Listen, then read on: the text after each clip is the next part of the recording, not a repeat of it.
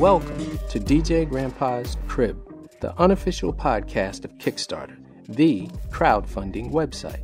Each week, I interview real people with honest dreams. Today is Friday, February 15th, 2013. On this day in 1820, women's rights activist Susan B. Anthony was born.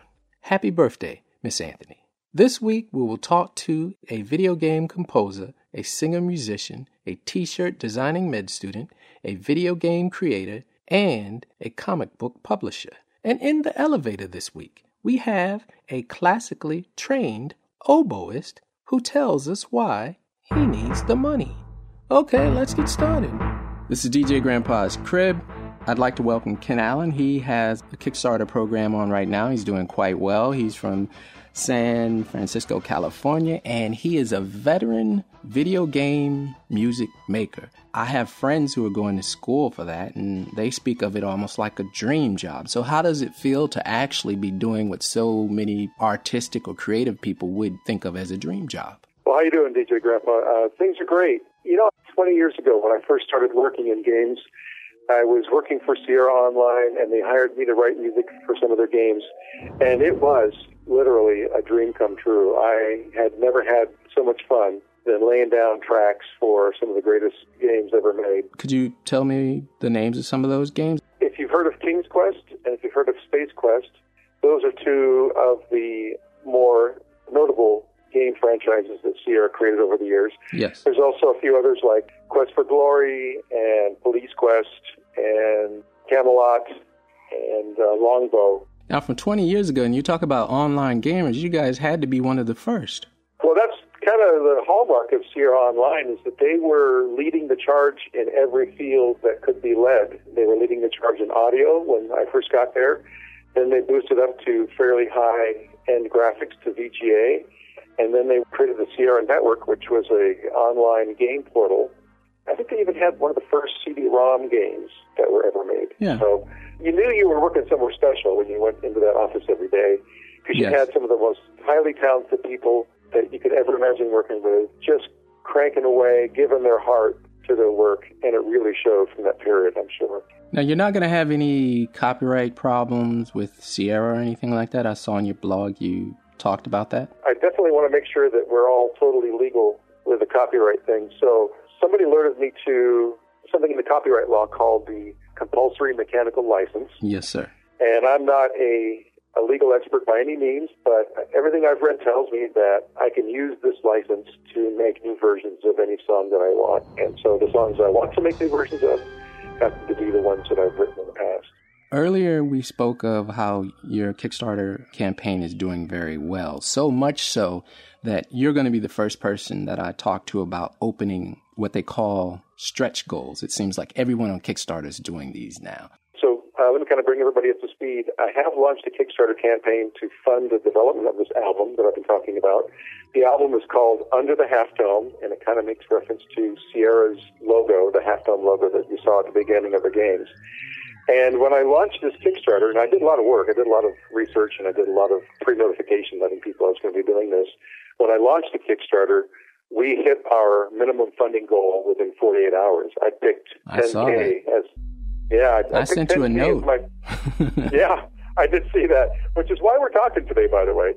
But according to Kickstarter, the sweet spot for music projects is about 10K. I didn't want to go against their conventional wisdom, so I thought, okay, I'll listen to their wisdom. I'll pick 10K. And then we blew through that goal in the first 48 hours, and I thought, now I got to come up with stretch goals. I mean, I already had an idea of what I wanted to do, just in case we exceeded that amount. But I was kind of like, got to do it now. I've got to figure it out now. So I picked a few stretch goals, the first of which is if we hit 20K, I will do such and such. And that's kind of what stretch goals are. If you're enthusiastic enough to bring in funding, all you people out there who have been great contributors, if you can bring in more funding, I will do something extra special on the album. So as I mentioned earlier, the first stretch goal is at 20K, and I want to write a thank you song, and the lyrics will feature the first names of all the backers. And then also on top of that, I've got hand-picked musicians who are going to help me record one of the songs that are on the album with all white musicians, and they're very excited to be involved with that. So that's what we're going to do at the first stretch goal. And so you kind of get the idea of what I'm doing. I'm kind of pouring the money back into the project if we reach those stretch goals to make it a higher quality experience. And the response has been really good. Don't you just love this social media age? I wish I had thought of Kickstarter. It's incredible. It's a work of genius, I have to say. I mean, crowdfunding, that's just the next logical thing past Facebook is, okay, those of you who are creative types, what part of Facebook can you use to help get your project funded? Crowdfunding. Okay. And then Kickstarter comes along and says, we can do crowdfunding. So I just think Kickstarter is a gift. It's just giving creative people new ways to think and envision how to put their work together. You know, like several hundred years ago when there would be patrons for artists or patrons for musicians and stuff like that. Yep. Kickstarter is almost that same type of community, and they love anything quirky, limited edition, novelty, nerdy. I mean, it's just things that may not altogether be popular in the mass culture. It's given them a chance or a funding chance to get these ideas off the ground. And I just think it's amazing. No, I agree with that 100%. I think that when people who are fans have a chance to help make the choice about what gets out in the public, I think that's empowering to both the musician or the artist and to the end user. After watching your video, I saw that you had a reward. It wasn't a reward category, but you said that if someone can think of an idea for a reward that you do not have, please contact you. And I thought that was a brilliant idea. It seemed to be a way to empower your backers or potential backers. As I researched all of the materials for successfully launching a Kickstarter, one of the things that they stressed was make your backers feel like they're involved. And so I've really gone out of my way to let those people who believe in this project feel like they're contributing to it in some way. And so one of the ideas that came up was, I will write you a song. And it can be about any family-friendly topic. It can be a song where we have lyrics, or it can be a song for like your homebrew adventure game or anything like that. And this came right from the group of backers. They love this idea. And then along the way, I've tried to make sure that people who have already backed feel like they're still engaged. It sounds as though you're saying thank you to your backers every step of the way. As much as I can, because this would not be possible without them. I'd like to thank you very much for coming on the show. Ken Allen, composer of Under the Half Dome, a recreation, or not a recreation, but an updating of the games that he's produced so many for in the past. Well, DJ Grandpa, it's been a genuine pleasure. Thanks for inviting me on the show. Good luck, dude. Bye-bye. See you on Kickstarter. And don't forget to make your pledge.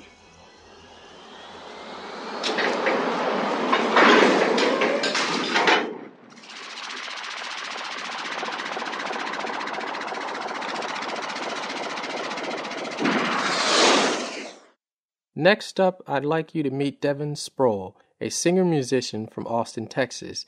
I've been talking to Devin for the past few weeks, and she's totally impressive. Last week, she was kind enough to loan us a song for the show, and this week, she sat down and talked to us about her music. You know, I'll be honest, when I saw your Kickstarter page, I thought you were just like some person who was kind of like playing in their garage or something like that, you know? I'd been studying about you for an hour, and I'm like, man, she's actually done stuff.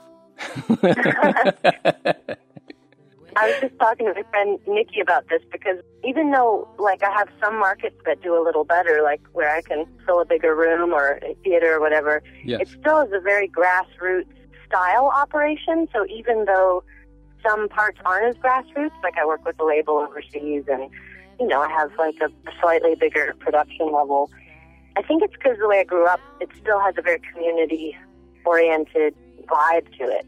Now, I see you're from Austin, Texas. Your Kickstarter page is Devin Sproul's Colors, the new record. And you have approximately 2 weeks left in your campaign. You've reached your minimum funding goal, and you told me via email that you have some special news to announce on this podcast. I made an update this morning. And so I'm using the last couple weeks to try to get it past to the point of recording and into the point of promotion.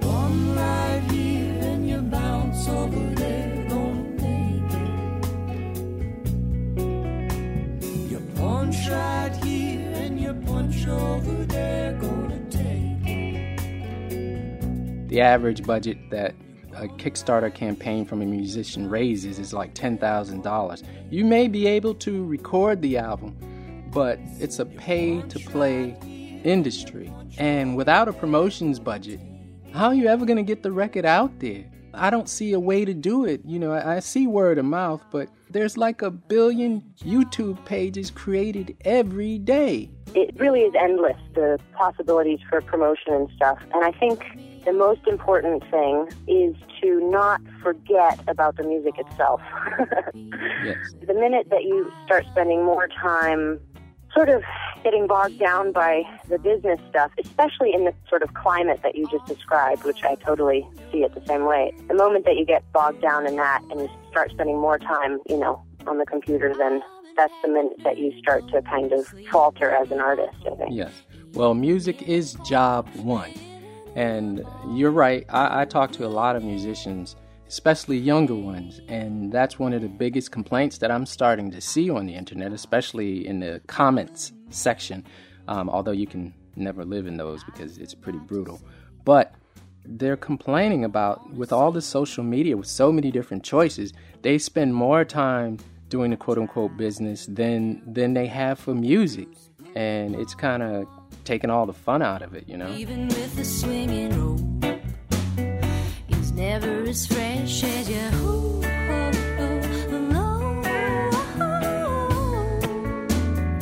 I think the key is the not getting bogged down in it, like just stepping away from it. And yes, I think, you know, records don't sell the way they used to, and the money's more in the touring than it is in the record sales. You need to be creative with the way that you make a living. So my husband is actually making a little bit of money from making Kickstarter videos for other people. You know, I studied film in school, and so he's a musician for his living, but he's got other little streams of income from different other creative inlets. Inlets? That's close enough, I get the point. Okay, what's your favorite social media platform? Well, which one do you live on the most? I guess Facebook. I hesitate to call it favorite because it is more of a get sucked in. But when I stopped caring too much about what I was liking and not liking, and I just started liking things that I liked and not thinking too much about it, I started really enjoying it. I treat it all like a drive-by, you know. I click on a couple things and I hop off, you know. Then I may go back later, but I just treat everything like a drive-by. I shoot out a few things and then I'm gone. You know? Yeah, exactly. Now, I hear you were born on a commune in Ontario and then raised on one in Virginia. Mm-hmm. I would say that's special. So could you tell me about that a little bit? Sure. They're non-religious, called intentional communities, and they're group living, consensus-based decision-making, income sharing. Hippie commune type place. I think... That was in your bio. It said hippie.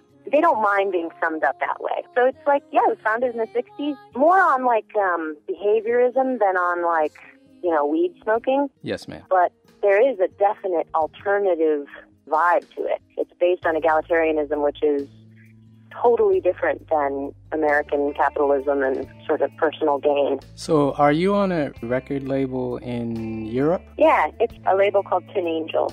I was the first release on theirs in like 2007, and now they represent a little handful of artists. Kind of a bigger handful now, actually. Yeah, they're great. I was on a walk tonight out late. I noticed your pickups, license plate, a horseless carriage from Colorado, the home state of a pretty girl I used to know. Do you have an interesting tour story to tell us? I really love playing in the UK because I have a band there. I tour there once or twice a year usually, and the last tour we got to go to Shetland, the island way up north. We went to a haunted pirate graveyard. I think it was Kirkcaldy, yes, in Scotland. I know it well, yes. Oh, right on. You know, we were just talking about computer business stuff, and when you're on the road, there's no question about what you're doing. Like, there's no, like, separating your day into, like, computer work and guitar work. It's like driving. I feel really purposeful in a literal sense. Now, I see you backed 14 projects on Kickstarter. I like that.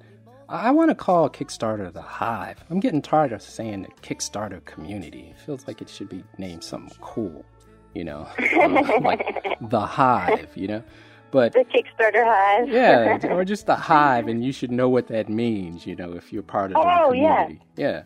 I dig it. Yeah. Now, what would you like to say to the backers, your supporters that you have right now? You know that feeling when you're walking around at a music festival? You're seeing a huge group of people all in a good mood? Yeah. So that's how I feel when I'm, communicating with backers. I feel like I'm in a place where everyone has that same kind of purpose, and everyone's feeling good. It's like power in numbers. And I don't always feel that way when I'm on the internet. I feel like I'm reaching out in kind of random, frantic ways, and I don't always feel that connection. Yeah. And then seeing all these people that I had no idea who they were, and some of them were pledging $5, and some of them were pledging a lot, yes, 1,000. But the surprising thing is, it's like a little lovely tickle or a little kiss, every time, even the tiniest little pledge comes in. Our musical guest for this week has been Devin Sproul, and I wish you the best with your career, and it looks like you're breaking an artist on, I guess as they would say, on the verge. You've been reviewed by The Village Voice, The New Yorker, Rolling Stones, The Guardian, Mojo, Uncut, Paste, and The Observer, and you've been nominated for all sorts of folk festival awards and things of that nature, so... And you're constantly touring, and that's cool. You're building a career and a fan base. So I wish you the best, and thank you very much for coming on the show. I think you're sort of spearheading another element of Kickstarter that's going to be really important. I think it's a pretty cool crib. I'm happy to be in it. You and the unmarked animal by the cow field in the Twin Oaks. I'm taking water and a wandering Jew to get its wander on you. I want to lend a hand to your son coming up. I want to start picking up where you... I'd like to introduce Paul Leonard of Underrept Clothing. He's a med student, Philadelphia, PA. The project started over 6 months ago. My dad and I were walking down the street. We saw the same faces coming up over and over again, famous actors, athletes, and politicians. We thought it'd be great to see some new faces. How's it feel to work with your dad? Yeah, well, actually, the idea kind of started with him, and he's kind of been a person that's really helped me take ideas and make them into reality. We're a great team, though. I really like working with him. So why is it we don't see the faces behind the great products we use in our everyday lives? Like who invented the zipper, or the stethoscope, or took motion picture to our cinemas? And we decided to do just that. We've decided to make comfortable, high-quality t-shirts that remember those great innovators. Now, from what I see, the t-shirt business is a $10 to $40 billion a year industry. But your company, Underrept, has a special calling. You're not just trying to do the average pro baller, entertainer, celebrity.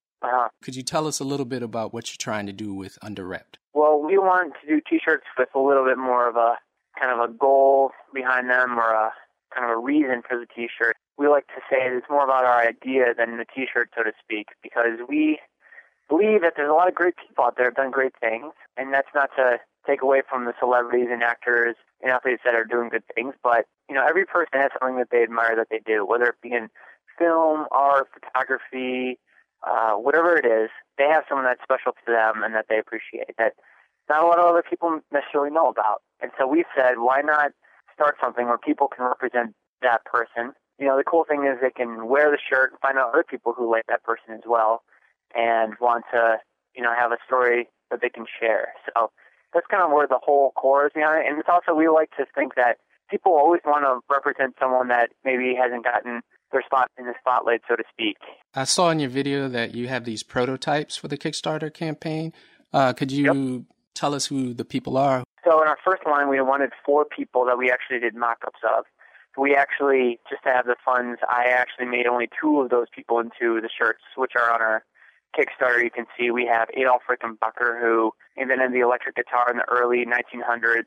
We thought everyone loves music and everyone appreciates electric guitars. And then because I'm a medical student, I decided on René Laennec, who invented the stethoscope. And that's kind of just paying homage to my own interests and my friends who kind of have a similar interest in medical school and medicine and stuff. So I decided to take those, and I made about 30-some shirts with them to kind of have photos made and to show my backers that I can actually make this a reality, that, you know, it's more than just some mock-ups, but like I actually have a guy here, actually local in Camden, New Jersey, who makes all my shirts with me, and I help with him. I saw that in the video. The beauty of Kickstarter is that we can take that to a new level and keep adding people and get the funds to go to a full-scale production. I got you. I nominate George Washington Carver or Eli Whitney, but that's just a whole nother topic. Great. Kickstarter is a community of special, different, weird, nerdy, limited edition, custom-made, handmade, things of all those sorts of things. So I think that's probably why your campaign has done so well in the first 3 days. I really liked your video. You did a great job. Did you have a professional help you shoot it? A buddy professional, I like to call him. He's a kid from Brooklyn. His name is actually David Rock. I'm really happy with it. And since then, I've actually had people asking specifically how we did our video and who did it. If anyone is interested in doing what you're doing right now, is there any final words you'd like to tell them that might give them some advice? Because that's what people ultimately looking for from successful people. They're looking for a word or shred of advice that might help them out. People spend a lot of time getting to the point of their launch where they go, what do I need to have a campaign to write it up and everything? But I would say spend a considerable amount of time thinking about, once I hit the launch button, what's my next move? Because once you send a few emails out on Facebook or Twitter to your friends and family, you don't want to just kind of throw your hands up and say, now what? You want to kind of think ahead and be like, where can I go now? Who can I talk to? How can I continue spreading my campaign? Because like I said, it's a 28-day job that every day you kind of have to have a new move or a new thought to add to it to make it grow. And it has to be more than just social media with my friends to make it grow. And I think spending a lot of time thinking about after day 2 of my campaign, what am I going to do, will really help you out and make it a success. Thank you very much. Paul Leonard, he has an apparel company of T-shirts on Kickstarter, and they rep the underrepped. Good luck with the campaign, and thank you very much for coming on the show. Thank you for your time. I really appreciate it.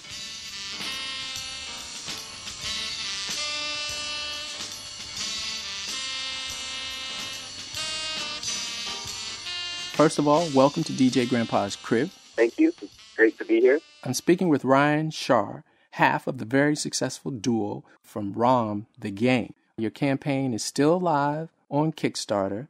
Are you the graphic artist? Yeah.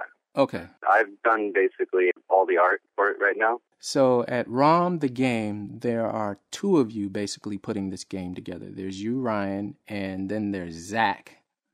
He's a programmer, am I correct? Yes, sir. You guys have had amazing success on Kickstarter, and your numbers are trending towards you reaching approximately 300% over your minimum funding requirements. How's that feel? When we first put it up, we weren't really sure how it would work out. And, it just feels good that people like the idea and people are supporting it. I read a little bit, and it says it's an online co-op action game set in a procedural generated world. What does that mean? It means you and up to 3 people can play together in co-op. So you're working together and you're in a world that is generated randomly at the beginning of the game. So no game is going to be the same. Every game is going to be different. So each playthrough will be unique. And play with your friends, try to survive as long as you can. Now this game is like a murder, death, kill. Everyone on Kickstarter is loving it. What's the rating for this game? It is cartoony, but it has cartoony gore in it. Zombies, their heads explode and their arms get ripped off and stuff like that. So I'm not sure how they rate that sort of thing, but we aren't necessarily worried about the rating. We're just trying to make it fun and have the rating come on later. So it's a game about zombies. Yeah, it's post-apocalyptic zombie world. Tell us what the story is about. The game didn't start off as a zombie game. It was originally just a survival game. It was a game that we just wanted to play ourselves, and we just decided to go with it and make it. And the zombie genre, even though it's played out recently, and zombies are really, really popular, you are in a zombie apocalypse, so there's mutations that happen in our game. Yes, where sir. these guys will randomly mutate over time and become more powerful. You're running around, you're scavenging for stuff. What stage of development is this game in? Is it beta, alpha, what? The video on Kickstarter is just a prototype. It's basically moving concept art. We have art and we have a development plan right now, but we are super early in development, so it's not even in alpha yet. What do you have to say to your nearly 3,000 backers? It's pretty amazing. I've never had anything like this happen to me before, and just to have my name on the internet and stuff like that and people liking our idea, it feels pretty good. Thank you so much. I think that it is amazing that, you guys basically said that there's one artist and one programmer. As far as I understand it, usually games like this have a team, at least, programming this type of game. The design document that we have, we've just been working on it for the past 2 years, basically, on and off. This is something on the side that's for fun. And since I got laid off at GPG, Gaspard Games, I was going to look for a new job, and Zach just happened to be in sort of the same financial situation as me, so we just decided to go with it. And we went with one of our design docs, which was a survival-themed game. And over the past, I think we started 2 months ago now. Yeah. Over a 6-week period, we just worked day and night, 16, 18 hours a day, sometimes all night, just to get this thing out so that we could survive financially as well as put this up without having to actually find a job right away, just in case if this did work out, Yes, sir. And it was risky, but it paid off, and I think that's awesome. Wow, that's an amazing story. I've been seeing stories about gas-powered games all over the place, and they seem to be in a heap of trouble. Yeah. And then you rise from the ashes of gas-powered games, come out with a dock that you guys have just had laying around, work nonstop, necessity being the mother of invention, and you guys are basically creating jobs for yourselves now. And like I said, you're about to be at 300% of your minimum funding requirements. I hope that you guys make it all the way because you're going to need that job.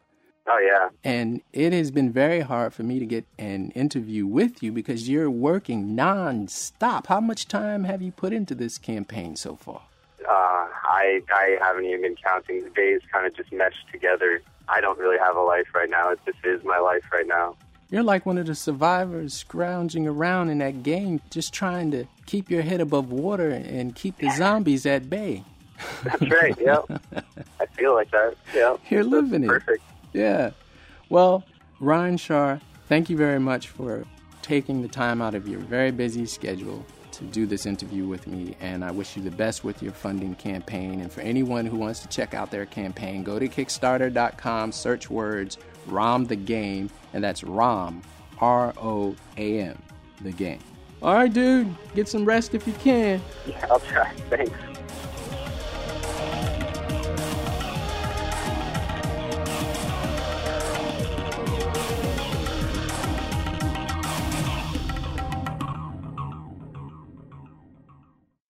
Hello, I'm speaking with Andrew Golitz, publisher of Greyhaven Comics. And he has a Kickstarter that's on right now, promoting a comic called You're Not Alone. The book, basically, it was a series of emails, me trying to cope and rant with the other editors. I'm like, I can't believe it. Look at what's happening. Look, it's depressing, but I couldn't turn off the news. I had to watch more. Then I had to read the comments, and then the comments really set me off, because anytime you go on a message board and you read comments on something, you want to, lose faith in humanity. Yeah, you can't live through the message boards. Yeah. So, we have to do something. I'm like, maybe nobody will care, maybe, but if one person picks it up and one person reads the story and it resonates, then that's fine. And at the very least, it'll be therapeutic for myself, and I will keep on fighting the fight. And hopefully this is a good sign of a positive start, and maybe we can keep doing more books like this. About a month ago, a bunch of the other editors and I were just talking about how we've put out a lot of books over the past couple of years, met a lot of talented writers and artists, and we wanted to do something with the talent we've acquired and the ability to make comics, so we wanted to do a special issue, a free comic that we'd put together and give away that would go to benefit kids or younger people or even older people that were affected by bullying, violence, abuse, depression. So we were just going to do an ordinary 36, 40-page book, like most of our books. And when I first started talking about it and when we first started promoting, asking for submissions and just letting the word out, yes, submissions were overwhelming. I see you're at 150 pages or so now. That's a lot from 30 to 40 pages. There were just so many good ones that neither me or the other editors, there wasn't really anything we could cut. A lot of them were based on personal stories. They weren't fictional. Some are fictional. Some people just decided to put themselves in a situation and talk about this inspiration of hope. And every time I would get a submission, I'd forward it to another editor, and just we'd talk like, wow, this is intense. And real quick, it became known that there was no way we were going to be able to keep this at 40 pages. The Kickstarter's been up for 2 days, and we're at 95% of the goal, which is astounding for me. Couldn't be happier. Originally, I wasn't going to do a Kickstarter for this. It was just going to be a regular issue. We'd budgeted out and put it for free. But once this became a much bigger book, it's going to cost a lot more to produce. So yes, I'm like, okay, we're going to need some help with this. Some of the editors and myself are financing some of it out of pocket, but we needed that help. You've developed quite a following on Kickstarter. You've launched roughly 7 projects. Yes. On Kickstarter. What's your insight on the community? Because you just seem to be in tune with the community. Why do you think that is? There's a couple reasons. I think the book itself, the product itself, resonates with people. Most of the funding that we did was to fund various projects for The Gathering, which is the main anthology for Greyhaven Comics. Right. In that book, we allow people that have never drawn professionally or never written professionally to submit stories. So they're getting published for the first time. And in the past 4 years, it's upwards of 200 people that have never been published anywhere that have gotten a chance to do it with us.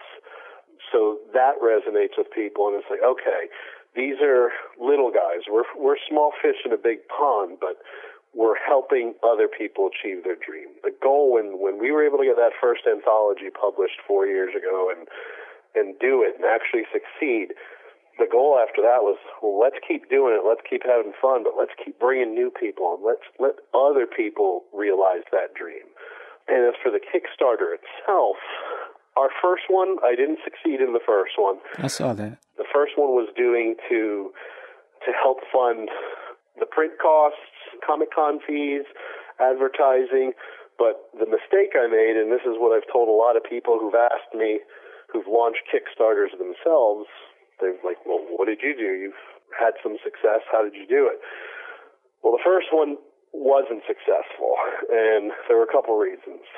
My goal was too high. I think I was at 2,500 or 3,000 or something like that. I had set an arbitrary amount. I didn't know what I needed for it. I just said, 3,000 is a good number. But I had in my story, Kickstarter asks for a story and talk about what the project is. There was nothing in there to really detail why do you need 3, why not 2, why not 4. So that didn't really make sense if you were an outsider looking at it. Right. And we hadn't really proven anything. A lot of projects get started. Sometimes they get funded, sometimes they don't, but they don't fulfill their agreements. So there's a little bit of buyer beware with it. So now here's this guy saying he's got an anthology coming out, never published before, never did anything. The odds of him even completing this aren't that good. So why are we going to invest in money and then maybe never see a book out of it or any kind of reward out of it? So the second time around, I think we'd finished up to 3 issues at that point. So we had reviews. People have read the book. Comic sites, I could put, here's the reviews for the first 2 issues. And then people responded, and they were a lot more favorable to the idea. It seems as though all of your content from Greyhaven Comics seems to have some sort of theme of hope or inspiration, and I applaud you for that. And it's good to see a publisher like yourself do things like this. And I just wanted to say thanks and congratulations on the success of your Kickstarter thus far. When we're having this interview, 95% in roughly 48 hours. And keep doing it, man. Andrew Gullitz, good luck to you. Thank you very much for having me, and I really appreciate the support.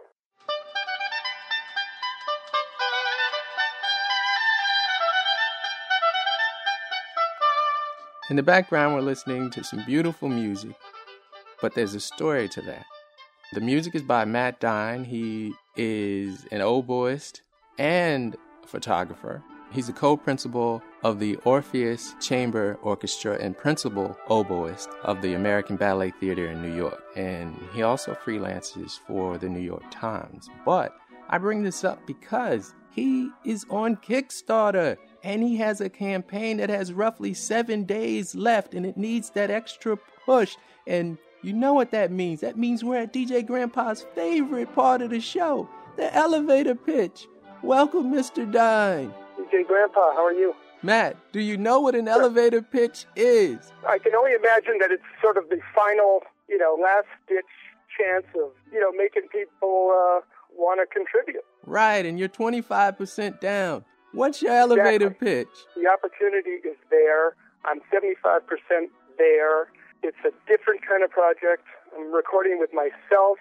Heifetz did it. Wynton Marsalis did it. It's unique, and the music is fantastic. I can't express enough how great these oboe concertos are by Tommaso Albinoni. They're beautiful, gorgeous, gorgeous pieces. If you like the oboe, you'll love this album. If you like Albinoni, even if you don't know him, listen to him. He's one of the great, great Baroque composers, and it's not going to be recorded by a, quote, classical producer, sort of a more contemporary person, and it'll sound different and great, and I'm really, really excited about it. And that was an example, a rough example, but it was an example that we were listening to before the elevator pitch of what you're trying to do, right? Right. I think you did it, man. You're engaging. I'm into it. Well, I am into it. I can't wait. I've been practicing my ass off. I understand, or at least I believe I understand. But I do appreciate you coming on the show, and like I said, you're on my favorite part of the show. Love your resume, and good luck. Thanks for having me, and have a great day. That's it, the end of our show. I'd like to thank all of our guests this week, and a special thanks goes to Trevor Williams, my very cool Facebook friend, who gave us the theme song for DJ Grandpa's Crib. See you next week. So say we all. The homepage for DJ Grandpa's Crib is djgrandpa.com. You can like us on Facebook, search words DJ Grandpa's Crib. You can also follow us on Twitter at DJ Grandpa's Crib, all one word. Please subscribe to our podcast in iTunes, which helps other people discover the show. Search for DJ Grandpa's Crib in the iTunes store, and don't forget to leave a comment while you're there. And if you are not socially inclined, you can still reach DJ Grandpa the old-fashioned way, by email. That's djg@djgrandpa.com. Each week, we will be talking to some of the most creative people on the planet. Stay tuned. Our producer is Von Rupert. The executive producer for this and all House of Abdul podcasts is Abdullah Rubis.